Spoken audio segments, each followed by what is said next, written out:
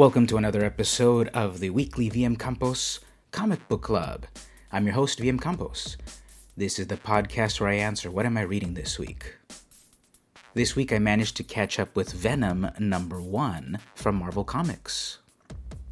The creative team is Mike Costa, writer, Gerardo Sandoval, artist, Dono Sanchez Almara, color artist, VC's Clayton Cowles, letterer. This is the latest volume of a Venom comic. Venom's been around since around 1988. It, of course, is an alien symbiote that bonded to the Amazing Spider-Man back in the day. After he cast it off, it then bonded to Eddie Brock and became a villainous character that was very popular. And it's bonded to various other people throughout the years, most recently Flash Thompson, where Venom was a rather heroic character. It seems now, especially with issue 1, things have changed drastically from the ending of the previous series, Venom Space Knight, and this current one, which we can call Venom 2017. There are some big names that did the variant covers: Rick Leonardi, Ron Lim, and Todd McFarlane. McFarlane, of course, made Venom one of the most unique characters of the early 90s. I had previously read the final issues of Venom Space Knight, and so I'm pretty disoriented on what's happening on issue 1 of the latest volume. New characters, one old character. This is a spoiler-free podcast, of course, so all I can say is that the continuation of the artist Sandoval is a welcome thing to find, because it's just so different from the last Venom comic I read just a few months ago. The art is a lot grimier, I think mostly having to do with the location. The previous comic was happening all over the galaxy, where Venom was a guardian of the galaxy. Now we're back in New York City with all its grime and darkness and bad people.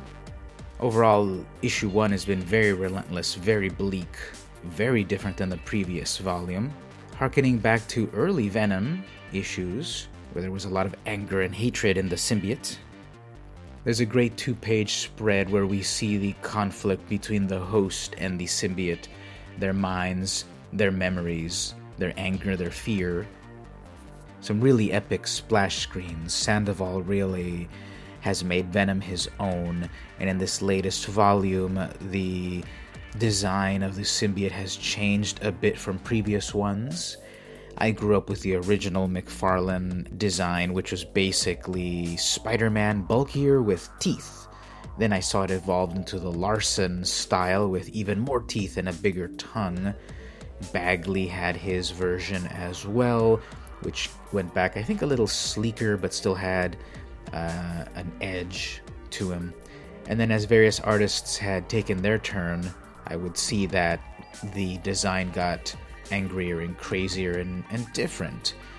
When it was Agent Venom, it was definitely a more militaristic design, but still with the classic black and white.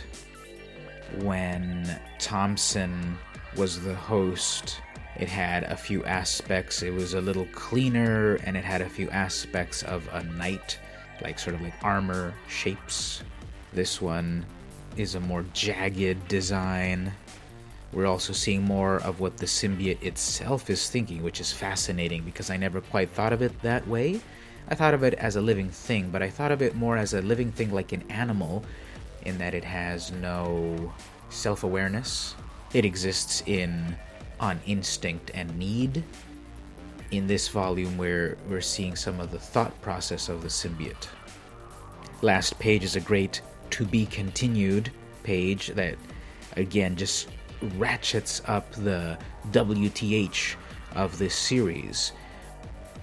This evolution of this character has been fascinating over its 30 years. I picked up the first issue at this point, and I'm a little behind, 1 or 2 issues back, and I'm interested to see what else the latest volume of Venom brings to the table for this interesting character. So this week I read Venom #1, January 2017, from Marvel Comics. This has been the weekly vmcampos Comic Book Club. See you next week.